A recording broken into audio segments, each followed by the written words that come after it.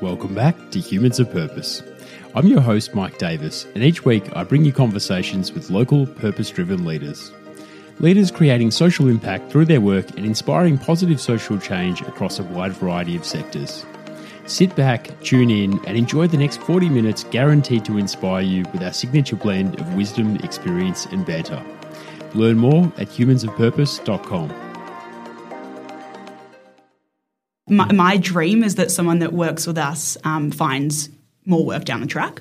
But my dream is also that they can go home to their family and when they're, at the dinner table and their parents are complaining about their manager or, their job, a colleague of mine with a disability can do the exact same thing. Like, isn't that the coolest? Yeah, complain about me, complaining about someone else. Isn't that the coolest thing ever? And we look at that as that's genuinely a privilege that we get to have a job. Great to be back with you here, as always. At least once a week, I'm asked about the business model behind Humans of Purpose. The answer, as you may know, is that as a social enterprise, we rely on a handful of sponsored episodes each year to fund all our operations. About 1/5 of our podcasts annually are paid for by sponsors and promotional partners, which enables the rest of the year's content to be run sponsorship-free and totally independent. Our books are now closed for 2022, but if you have a values-aligned product or service and want to reach our senior professional audience of Australian changemakers, of whom about 10,000 listeners tune in per month, we'd love to hear from you. Our wonderful supporter base here ensures we are regular fixtures in the top 20 of the Australian management podcast charts. Not a bad result for an independent podcast, competing against nearly 3 million other podcasts here and globally. Beyond sponsoring the podcast, another way to support the show and enjoy some great perks in the process is to become a Humans of Purpose member. This will enable you to avoid all ads, get a full transcript, and my written and audio show notes for every episode. We are, of course, proud to be sponsored by the great folk at Neon Treehouse, who are still the best digital agency on the planet Earth. They do our marketing and socials and are doing a fantastic job for a great cause. This week, I'm thrilled to welcome Bianca Stern to the podcast. I met Bianca at the recent Social Enterprise World Forum in Brisbane and was really impressed with her and her social enterprise cafe, All Things Equal, which is in my favourite local food district of Carlisle Street, Balaclava. All Things Equal is a fresh take on the typical cafe in Melbourne, providing purposeful employment for people with and without disability in a mainstream work environment. I hope you enjoyed my conversation with Bianca as much as I did.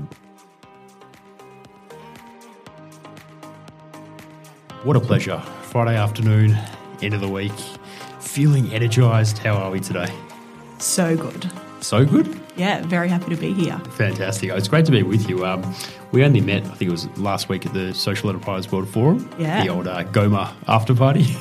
How'd you find that week? It was great. Lots of meeting cool people. Like me? Absolutely. God, that was so forced. Sorry. Great to meet your crew as well. Fantastic mob of youngsters doing great things. Yeah, the program I'm on, they're really awesome people. Tell us about that. What's the program? So I'm taking part in the SENVIC, Social Enterprise Network Victoria, their Emerging Leaders program. Mm-hmm. So surrounded by some pretty cool people doing cool things, and they happen to be young. Intimidatingly young. I think one of your peers said, "Oh, don't worry, you're younger than my dad," and that was lovely. Great to hear. Hilarious. Yeah, no, they're a really cool group of people who are doing cool things, and they all happen to be doing things we're all doing things entirely different to each other. Entirely different spaces, which I found very exciting. And so, I mean, all things being equal, I mean, I haven't been there, but I had seen it on Carlisle Street. So we had this funny moment in Brisbane, of course, where you said, "Oh, where is it, Carlisle Street? It's bright yellow and black." And I thought, "Oh, I've driven past there many times." Because it used to be Treehouse or something like that. That's right, yeah. So everyone knows Treehouse. Everyone knows Treehouse. I'm really excited to go there and to talk all about it. What I want to know first is, how did you get interested in that space? So disability, employment, inclusion, and also the cafe, hospitality and social enterprise space.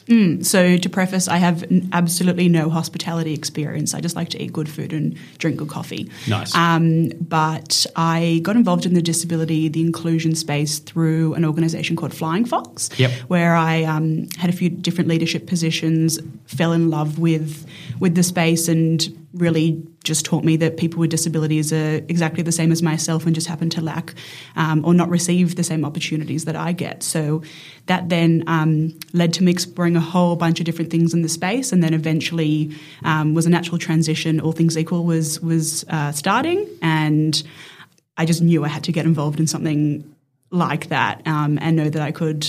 I mean, didn't know if I could have such great impact, but wanted to start and happened to be given a pretty cool responsibility. So was that a real activation point for you, Flying Fox, sort of being in that space and sort of seeing the inequity? 100%. Yeah. And it taught me a whole lot about non-profits, social impact, whole range of things that I genuinely didn't know existed. Yeah, I mean, it's quite interesting how there's a whole world out there, and until it sort of smacks you right in the face, you just don't know where you're headed, and then, you're on a new path. Totally. Yeah.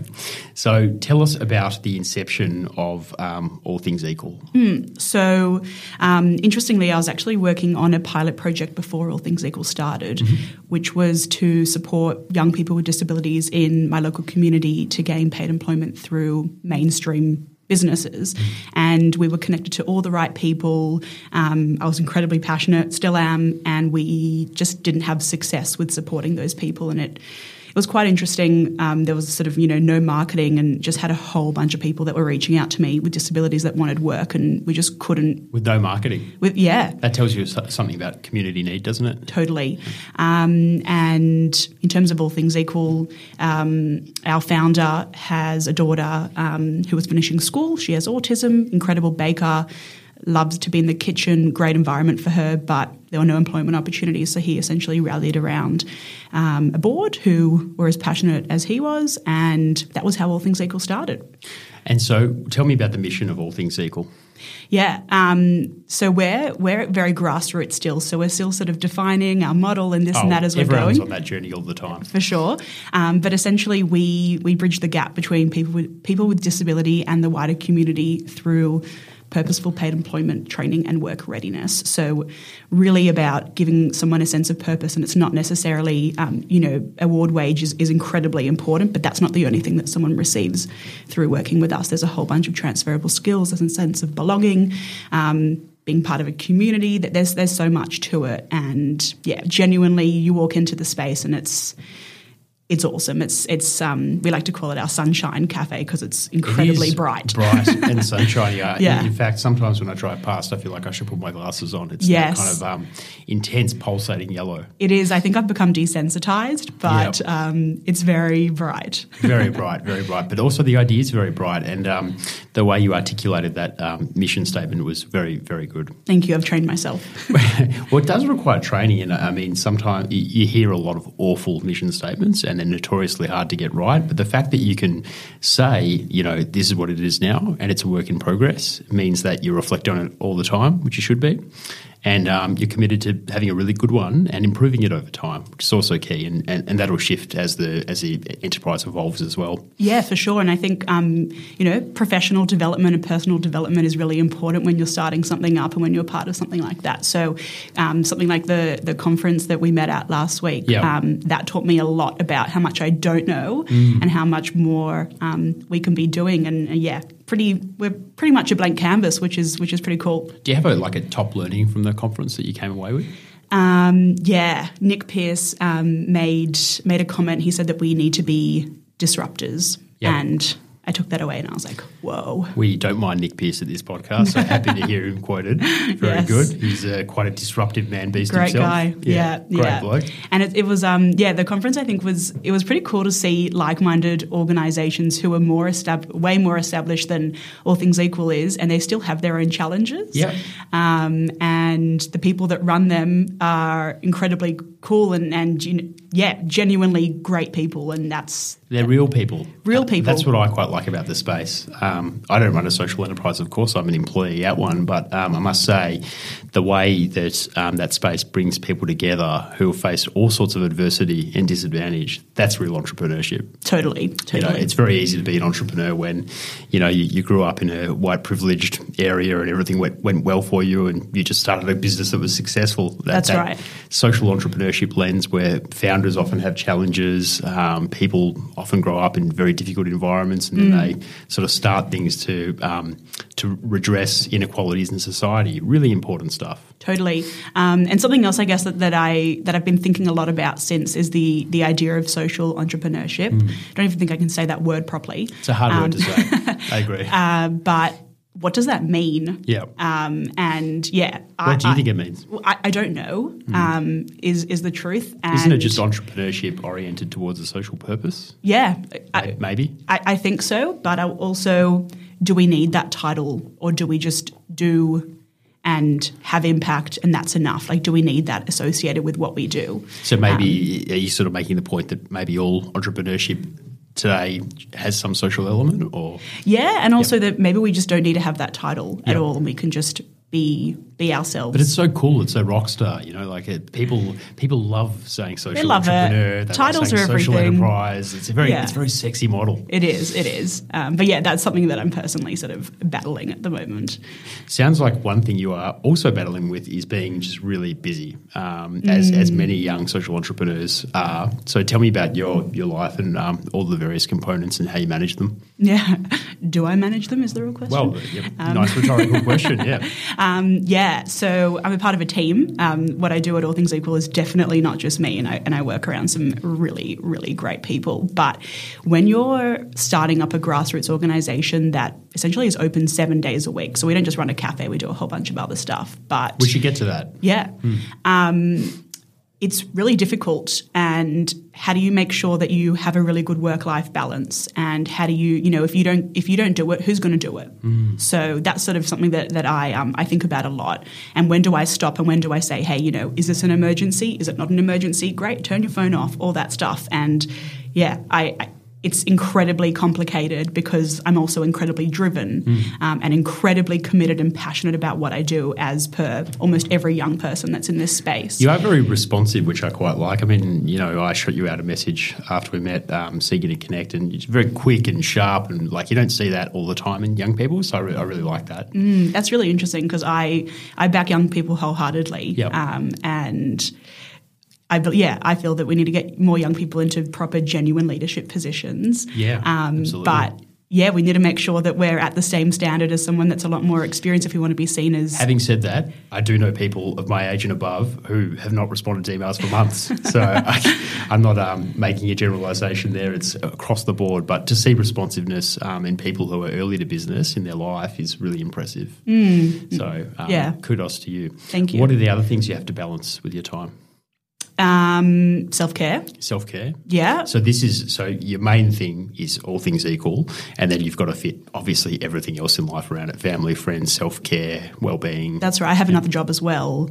What's your other job? I'm a support worker, so I provide one-on-one support to someone with a disability. How good. So that sort of complementary work is only going to make things better. Totally. For the business. Totally. And I was doing that while I was studying, and I was working with a whole range of different people, which really gave me... People with disabilities, maybe? People with disabilities, and gave me incredible insight into the genuine day-to-day challenges that someone faces. And one of the biggest barriers that I found was the lack of employment. So it sort of went hand in hand with my passion for what I'm doing now. And is there something about sort of agency and independence that's sort of inherently tied there? So the idea being that if you're a person with a disability, having a job sort of gives you that social belonging, sense of community, that, fiscal or monetary independence, and then a bit more... 100%. Yeah, mobility. Yeah. My dream is that someone that works with us finds more work down the track. But my dream is also that they can go home to their family and when they're, at the dinner table and their parents are complaining about their manager or, their job, a colleague of mine with a disability can do the exact same thing. Like, isn't that the coolest? Yeah. Complain about me, complaining about someone else. Isn't that the coolest thing ever? And we look at that as that's genuinely a privilege that we get to have a job. And I don't think people realise that, we could have gotten a job at the age of 14 and 9 months. I've got 50 people on our wait list right now who we can't employ them because we can't meet the demand. What are you going to do with them? It's a really good question. We need to expand and we need to do it quickly. Or you're looking to do another site or something? Eventually. Or we just need to, be better advocates in this space and educate other employers to... Potential partnerships with other cafes that want to introduce similar things maybe? That's right. But also just does that mean that those people on our wait list want a job in hospitality, or is it just because we happen to run a cafe and happen to be an inclusive employer that they want to work with us? So, educating our local community and local businesses on the benefits and the mutual benefits of employing someone with a disability. So it's quite interesting because you don't see a lot of social enterprises popping up on retail strips. So, like, for example, do you think there are any other social enterprises along Carlisle Street? No. There's an amazing one up the road called Super Kitchen. Oh, yeah. But other than that, I don't know of anything in our local area. Surprising, isn't it, a little bit? Yeah, it is quite interesting. Maybe it's because it's a lot more complex than people think, and we probably couldn't have started with a more difficult industry. But it's also pretty cool that our main competitors are just standard cafes on the street. Like, we want to be known as a cafe and as an organisation that makes good food and good coffee and just happen to do good. It's not.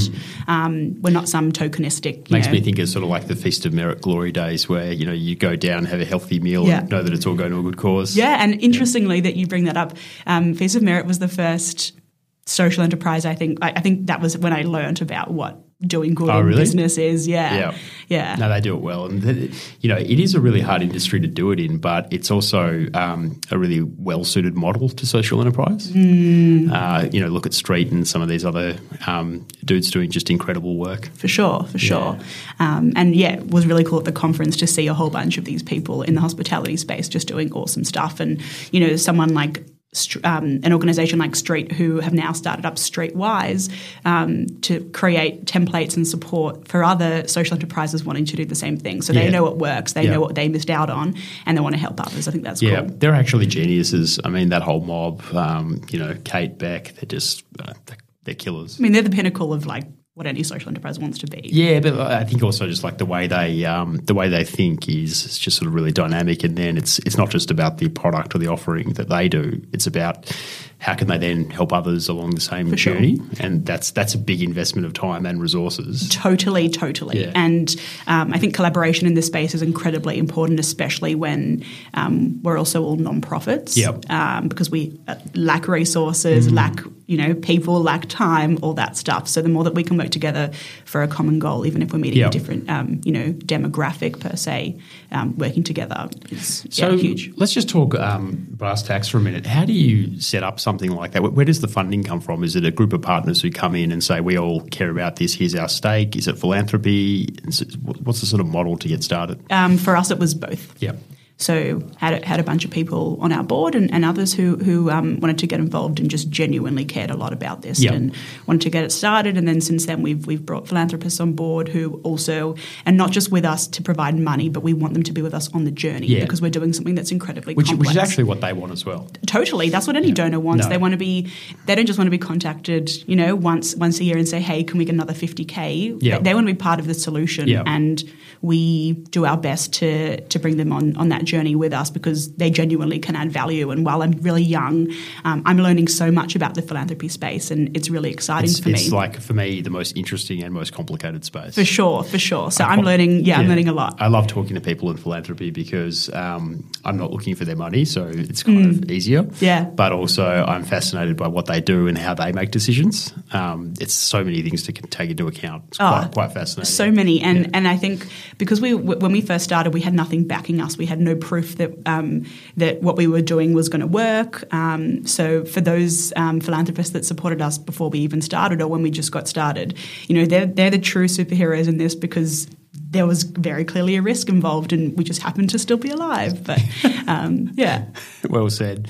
So you mentioned you do a lot of other things at All Things Equal. I keep trying to say all things being equal because of the expression. Sorry about that. What are the other things you do there aside from employment? Yeah. So we actually run two cafes. So we run our main hub in Balaclava, which is essentially our training hub. It's what people know us for. We run another cafe, a smaller cafe in an aged care facility in Windsor. Oh, nice. Which we just launched this year. Congratulations. Thank you. How's it going? It's good. The customers are entirely different. So, we just thought it was going to be the same sort of, it's as simple as being on Carlisle Street. It's not. So you have to change up a whole bunch of stuff and have to be incredibly creative and innovative with how we want to get customers through the door. We also this year ran a canteen for our local footy club, Ajax, nice. which was unbelievable to Good get response. out. They would have loved it. It was better than good, and our staff were genuinely able to contribute to the community, and people see them as really capable people that can, get a job and do a really good job at that. Yep. So, that was awesome. And we run a cooking school. So train up some young people who might already be in employment with us or perhaps aren't yet ready for paid employment but want, real life skills in a real world environment with real world expectations. They come to us. And we, hoping to launch a bit of a catering side of things. We're getting, people approach us about a whole bunch of stuff and we sort of have to work out what's a priority, what's not, what's an awesome opportunity maybe for a year's time. Yeah, and what's sort of strategically aligned and what isn't, what sort of fits in with the mission. For sure. And in terms of that, I mean, I guess you think about impact maybe a fair bit. What is the right amount of time that you want somebody to stay in your employ before they go on to other things? Yes. And because we've employed 25 people to date and over 50 people on our wait list with zero marketing. So can't even imagine what the wait list would be like with some more marketing. We'd love to get all our staff who have developed their skills with us since we started, so about a year and a half. Would love to get every single one of them into another job. But if there's no employer on the other end, well then you want them to stay. How do they move on? So how do what I always think about and what I always talk to our managers about is, are we setting that person up for success? Can that person get another job tomorrow? And if the answer is no, we don't do whatever that practice is. So ideally, we'd love to move all our staff on to somewhere else, but we've built a family and we're a comfort zone now, which also might be a bit of an issue. But would love to get them into even more mainstream work. Yeah. So when you think about what your picture of success is it the number of people you bring through the door? Is it that combined with the number of people that leave into their successful next job and what their tenure is in that job? And is it sort of checking back in and they're on a wonderful life improvement trajectory? Is it more autonomy? Such a good question. I think we're trying to work that out at the moment. What is our measure of impact? And I don't know what the answer is, but we see success every single day. We, to give you an example, had a staff member who was incredibly shy and quiet when he first started with us and couldn't do anything independently, and now does absolutely everything independently to the point where he's our most independent staff member. Wow, so that's that's a case study, but that's success in itself. Yeah, and we shouldn't sort of also belittle the importance of case studies. I mean, that is a beautiful story, and that's for me very impactful. Yeah, I think it's more for us. Probably it's more about the stories than this person's been in this amount of hours in work with us. We've supported 3 of our staff to find another job as well, which is also a measure of impact. Yeah, terrific. Yeah. And so when you're doing your work and the business development and thinking about where you want to go and, quite new, grassroots, whatnot, who are your kind of people that you look up to and go to for support and advice and maybe as an example? Our board. Yep. Definitely. We've got some really great people with some really different skills. There's a specific philanthropist that I look up to a lot and pick his brain on absolutely everything, and he'll tell me if what I'm doing is just totally wrong. Yep. And then other social enterprises, definitely. Name a couple. Homie, Street. Yep. I met Tennille Gilbert a few weeks ago. She's awesome for Change She Co. is awesome. Yeah, seriously cool. So seeing people that have been around for a bit longer and they're still alive and they're young. They're still alive. It's a surprise in this harsh world of social enterprise. Young people just killing over everywhere. But seeing young people who are doing this, I think that's awesome. It's inspiring, isn't it? Yeah. Because, to be totally transparent, most of them, including myself, still don't know what we're doing. So, the fact that there's, in my case, a board that backs what I'm doing and backs the team that I work with it's pretty special. Will you go to Nick and give him a ring or email and ask him questions, or to Neil or sort of people like that? Probably not enough. Yeah, so to be honest, to think about. Yeah, and how much time do you spend focusing in on your organisation, and how much of it do you spend on community and outwards facing? That's a very important strategic question. That's a question that mature boards and executive teams grapple with every day.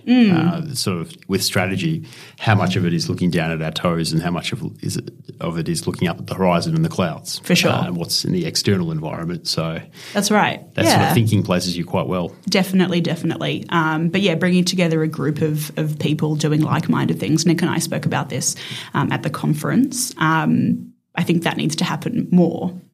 Yeah, absolutely. Working together. What do you do to switch off and take yourself away from this space? Not sure, to be honest. You don't, do you? No, I don't do enough. Yeah. I genuinely don't do enough, and I think the fact that I'm acknowledging that is probably my first step of knowing that something else needs to change. But do people tell you that you're overinvested? yes. Yeah. And are you tired or burnt out? Yeah, for sure. Well, then they're pretty I wouldn't surefire. say burnt out. No, I'd you don't say look tired. burnt out. No. But I mean, just like, they're surefire signs that you probably need to invest in self and rejuvenation. But you're very young, so you probably have more energy than people like me. Sure. And I think, talking about young people, Yeah. I mean, you've got total energy, Oh, so stop, don't stress stop. about that. Thank you. You're humble. I think as young people, we sort of sometimes feel like we need to prove ourselves. And Yes, when which do can you be stop? really great as a motivator. Yeah. I still feel that every day. Yeah, By the way, 'cause you're young. Oh, well, mate, I don't think that's something that leaves you. If you're someone who is, I don't know if it's like hungry for success because you are working on something you're very passionate about, or you're somebody who's been snubbed very early in your life for opportunities that others have got, it leaves you with this insatiable hunger. Yes, yes. And this drive the of drive, just yeah. wanting to go, but, are you running a marathon? Are you running a sprint? What Yeah. are you doing? But yeah, I have this saying that's to take every opportunity as long as it's safe. Yeah. And that's something that I've sort of lived my life until now. And now I'm thinking like, well, hey, do you need it? Like, what is it like to say no? And is saying no Pretty okay? good. Yeah, no, it's good. But to date, I've said yes to almost everything. And that's how you should what's- start. Yeah. I mean, that's how everyone should start. And then I think as time goes on, you have a sort of tighter criteria as you have less time and energy and resource to say, these are the things that align to where I'm going. So I will do those things. And this bucket are things that don't really align as much to helping me get where I need to go. And I found them to not be as good a use of time. So I'll abandon them. For sure. And I mean, you're still young, but do you feel that you experienced that as a younger person, those challenges? Definitely. I think it takes a lot of confidence to start saying no to things because we as people have an inherent fear that we're not going to get another opportunity at things. Yeah. And we also crave momentum. Yeah. So it's like, getting on a run at the casino or whatnot. Like, you want to hit on everything. If you're going well. Sure. So you've got this wave of energy and then somebody else invites you on another podcast and then another blog opportunity, It's another like this partnership thrill. meeting. Yeah. It's very exciting to be in the It zone. is. But at the same time, it's sort of knowing, it's taking more of a realistic track record of, hey, I've done these things before and how have they worked out for me? And so just taking a bit of a stock take of when I respond to these opportunities, this is or isn't a good use of my time. Yeah. So It's interesting because we get approached all the time from other people in other organisations who want to start up something similar. So they want to meet and they want us to support them. That's the hardest one. And obviously we want to help them, and obviously we're all here for a common goal and all those things. That's the hardest one. And that's the one that I still grapple. Like, that never goes away. Yeah. When you do something sort of first, or you're early to something, or you're doing something that other people are interested in but they're not sure whether they can do it, like, you do have heaps of people who come to you and ask you, want to have a meeting about what they want to do. But I think, the way I think about it is that meetings should always be exchanges of knowledge. That's right. And It needs to be mutually beneficial. mutually beneficial is good. Sometimes there are giving meetings, and there's nothing wrong with that, where you go knowing that you're going to just be giving of yourself and your time. And I think we all have a responsibility to do that. And you don't at the moment because you're working on something very important, but I feel I do. So I do mentoring and that kind of thing. And I love that. But I think, generally speaking, a lot of people don't know this, but if you're going to set a meeting with someone, make sure that there's something in it for them. Yeah. It's sort of this basic principle of reciprocity. So we both move a little bit and we have a much richer relationship as a result. For sure. If I make a meeting with you and I say, hey, I just really want to meet with you and learn about your business, that's cool and all, but what is you might end up talking about what you've done, and this is like a repeat conversation you've had hundreds of times, and then after half an hour you're really tired, and you just gave somebody like something that they may not be able to use in any way also. Yeah. Or we had an organisation that reached out to us, and, I went full transparent on all the great things, the challenges, and I've trained myself in the language that I use and this and that, and then I saw that they were in an article and they used my language, and I was like, I don't own this, there's no copyright, but it was. You just want to be careful about what you give away and what you don't, and also just thinking about, is this a person, like what is the purpose of this meeting really? I think about that a lot, and actually working in partnerships, I think I was saying to you at the conference, you've got to be really judicious about the meetings that you take, because I could spend all day meeting random inbound people, really could, but it wouldn't be a good use of time. Sure. So, if we had more time, I feel like it'd be unbelievable if we had like one day a year where we can just chat and talk to, total randoms, and I'm sure there's so much that they could contribute to. That's what we're doing right now. I structure that into my week. Yeah. So, we should all have a podcast. Well, maybe we should. Maybe we should just all meet, like make a commitment to meet with one interesting person we don't know per week, and sit down with them for an hour and talk. Yeah. If there was more time, would love that. Yeah. The thing is, what makes this model work is that it's productive for both parties, because there's the exposure opportunity for the guest. So this isn't the case with you, but there are many people who have been on the podcast who I don't think would want to just, if I said, let's have an hour-long coffee and we'll talk about everything, that's just like, it's not nearly as appealing as, hey, come on this podcast, you reach tens of thousands of people, and, we'll really blow things up for you. So it's a good point. And that's reciprocity. How do you remain genuine as well? Is another thing. So, Me? No, just as in general, but in general. Well, I think ego death is important. So just trying to eliminate ego as much as possible is really important, and just staying true to why you do stuff. For sure. Is good. Yeah. I find it interesting, it's probably especially as a female and a young person, is, what's the difference between humility and arrogance and confidence? Like my favorite thing in the entire world, and any person that's close to me will joke that I love networking. I love meeting people. I love learning and, seeing what other people are up to. Yeah. But how do you make sure that you, say when you're on a podcast or you're in an article or whatever it is, that you're also, it doesn't get to your head?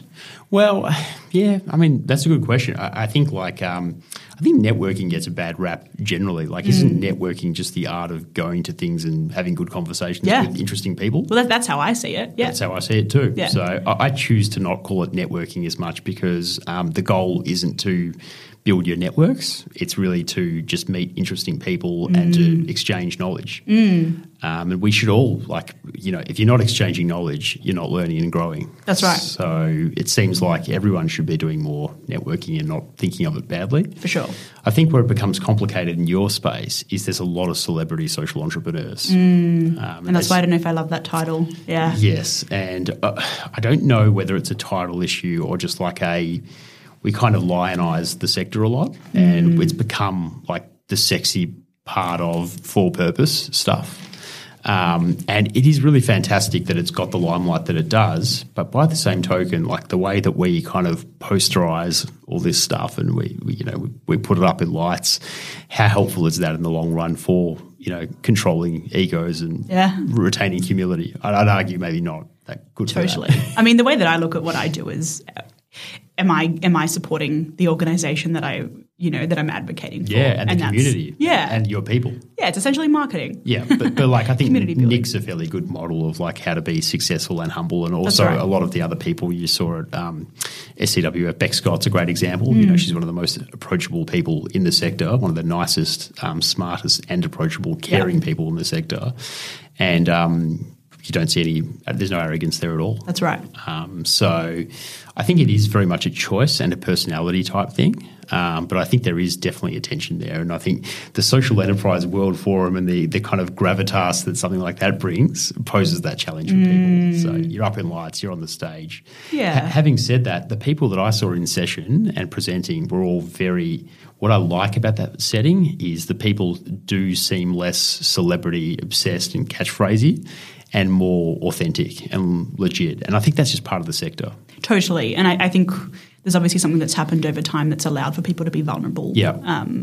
And not everything is as simple as it might seem. Yeah. There's always something going on behind the scenes with a person and with, an organisation as well. Yeah. So where do you see things going for you ideally? What would you like to do in your time? Obviously, all things equal is sort of what's happening now. Have you thought much about the future, what you might like to do? Great question. I've got no idea, and I think that's what excites me so much. Do I want to go down the philanthropy space? Do I want to stay involved with All Things Equal forever? Maybe there's another area of interest in terms of, where I can have more impact. I have no idea. I think if something incredible came my way that I couldn't say no to, I'd be open to it, but I genuinely love what I do. Because it's like a bit of an open road, isn't it, once you do something like this? Like there are so many different things you could do. Totally. Do you have like decision-making criteria or things that you'll take into account for what you do next? It needs to be something that I don't feel like I have a job. I feel like I wake up every morning and I'm excited. Yeah, you need a vocation. Yeah, I need something that's going to genuinely give me purpose in what I do. Are your peers and sort of people around your age doing the same stuff the same? Like it has to be a vocation? Like what are your friends like? Your friends who aren't in social enterprise, are they like you or? No. Yeah, okay. No, I have maybe 5 friends in the non-profit space. Yeah. Yeah, and everyone else are... And they're all bouncy as all hell like you? Yes and no. Up and about. But passionate? Passionate, yes. Yeah. And they're all young. Yeah, but the passion you can see, it just, it's like pours out of people. Yeah, it's awesome. And what happened, what is it sort of the comparison like to friends in other industries? What do you sort of see that's different? They don't get excited. They're not as excited about what they do, and they prioritise different things in their life. So, going out to a birthday dinner, I couldn't care less what I'm wearing. I'll put whatever's on my floor because I don't have time to think about that. If I've made a silly comment, I don't have time to reflect on it. I just do better next time. Whereas for them, and that's great if it works for them, but for them it is a little bit more. I don't want to say materialistic, but it's very different. Yeah. Different things that they're interested in, maybe. That's right. Different things that they're interested in and different things that they prioritise in their lives. Yeah. And maybe self-care is one of them. So it's not, what I'm doing, it's definitely not, wouldn't say that I'm, perfect at all. So that's one change that you're looking to make. So you're doing a bit more like, what will self-care look like for you? My boyfriend's trying to get me into mindfulness and meditating, and I struggle. I think I've got undiagnosed ADHD. Yep. So, and interestingly, a whole bunch of people that I've met recently also happen to have that. Undiagnosed? Or diagnosed. Yeah, or diagnosed, yeah. And I think that's sort of an interesting research topic around the social impact space. Yeah. I think it is. And just some of the conversations I've had recently around social media and what that does to young people's brains is sort of... Just instant, yeah. Was it you who was showing me Be Real, or was it one of your friends? I talked about that on another podcast that will probably come out before this one, but... really cool platform. I mean, that for me was like, I'm not going to use it, and there's probably several others that I just have no interest in. But if I was going to use one and I was younger, Be Real would probably be the one. Yeah, it's meant to be like an anti-social media app, and it's obviously also got its own issues. But you do just definitely explain it for the listeners. Oh, I'm trying to see if I can do the maybe I can give the best pitch. Yeah, you do it. It's basically like if Instagram were pictures of actual reality, not manufactured reality. So you have to take a photo when the notification is sent to you of whatever you're doing at that time under a timer. Yeah. And so you can't get all glammed up and just, And it's one shot only. One shot only. Yeah. So if you look bad, that's just a shame. And so the intent is you end up with like these tiles or like a timeline of, stuff like what people's actual life looks like. Yeah. So Be Real. It's you get a picture of it's like a selfie and then also what you're looking at. Yeah, so, I love that idea. I think for me that is there's a lot of dark side to all the social media stuff going on. Like I get some entertainment out of TikTok, but I'm also probably being digitally abused by various entities. So that's hard. But in terms of where things are going positively, I think ethical development of new social media tools is really interesting, like Be Real. Yeah. And to see you and other people actually adopting it and using it like consciously is super interesting. I mean, I wouldn't say that I'm, the dream person for using social media properly. No. I spend far too much time. Yeah. And that's also one of the ways that I wind down, which is really interesting because you'd assume, well, naturally you should get off your phone. Yeah. But that happens to work for me, which... Well, I wind down to TikTok. I love it. Yeah, me too. That's how I go to sleep to sound. Yeah. YouTube videos. That's how I fall asleep, which is... I like to fall asleep listening to documentaries. Yeah, me too. Because, and the secret is, and I'm not sure if I've ever said this on the podcast before, it's got to be the perfect balance between interesting and really boring. Yeah. So you need to find a mid-range documentary. Yes. So it's got to be like a topic that you're kind of interested in, but it has to be really poorly done. I thought I was the only person that's... It used to be Ellen DeGeneres that I used to listen to, and then I got bored of her. I never did that, but Louise does Dr. Phil all life. So, everyone's got their poison. But, at the moment, mine is people that use coupons when they're purchasing things. That just is what comes up on my YouTube. Very niche. Amazing. It's very niche. I'm going to try that. It's been awesome chatting with you today. How can people connect with you and learn a bit more about your work? Yeah, reach out on any platform at all. And Be Real? Besides for Be Real. Facebook, LinkedIn, email. What's your website? On our website, allthingsequal.com.au. Excellent. And if someone emails, it'll go straight through to me. And where's the cafe in case people want to drop in? We're on Carlisle Street, 263 to 265 Carlisle Street in Balaclava. Fantastic. Victoria. Victoria. Sorry, interstate listeners, you'll have to take a plane across and come visit. But if anyone has any cool ideas of what, where we can be taking this grassroots organisation, we make really good coffee and food. So come, let's catch up at the cafe and you can see what we do in action. Let's catch up for a meal at the cafe and talk about all things. How about that? All things equal. Nice. Yes. Ooh, zing. Thanks for coming in. Thanks so much. If you enjoyed this episode, make sure you hit the subscribe button in your podcast player, and why not share it with a friend or two? If you want more from your Humans of Purpose experience, become a Humans of Purpose member today through our new platform, Supercast. All you need to do is hit the link in our show notes. If you have a message to share with our audience about your brand, products, or services, we have a wide variety of paid promotional packages available. Please get in touch by hitting the link in our show notes.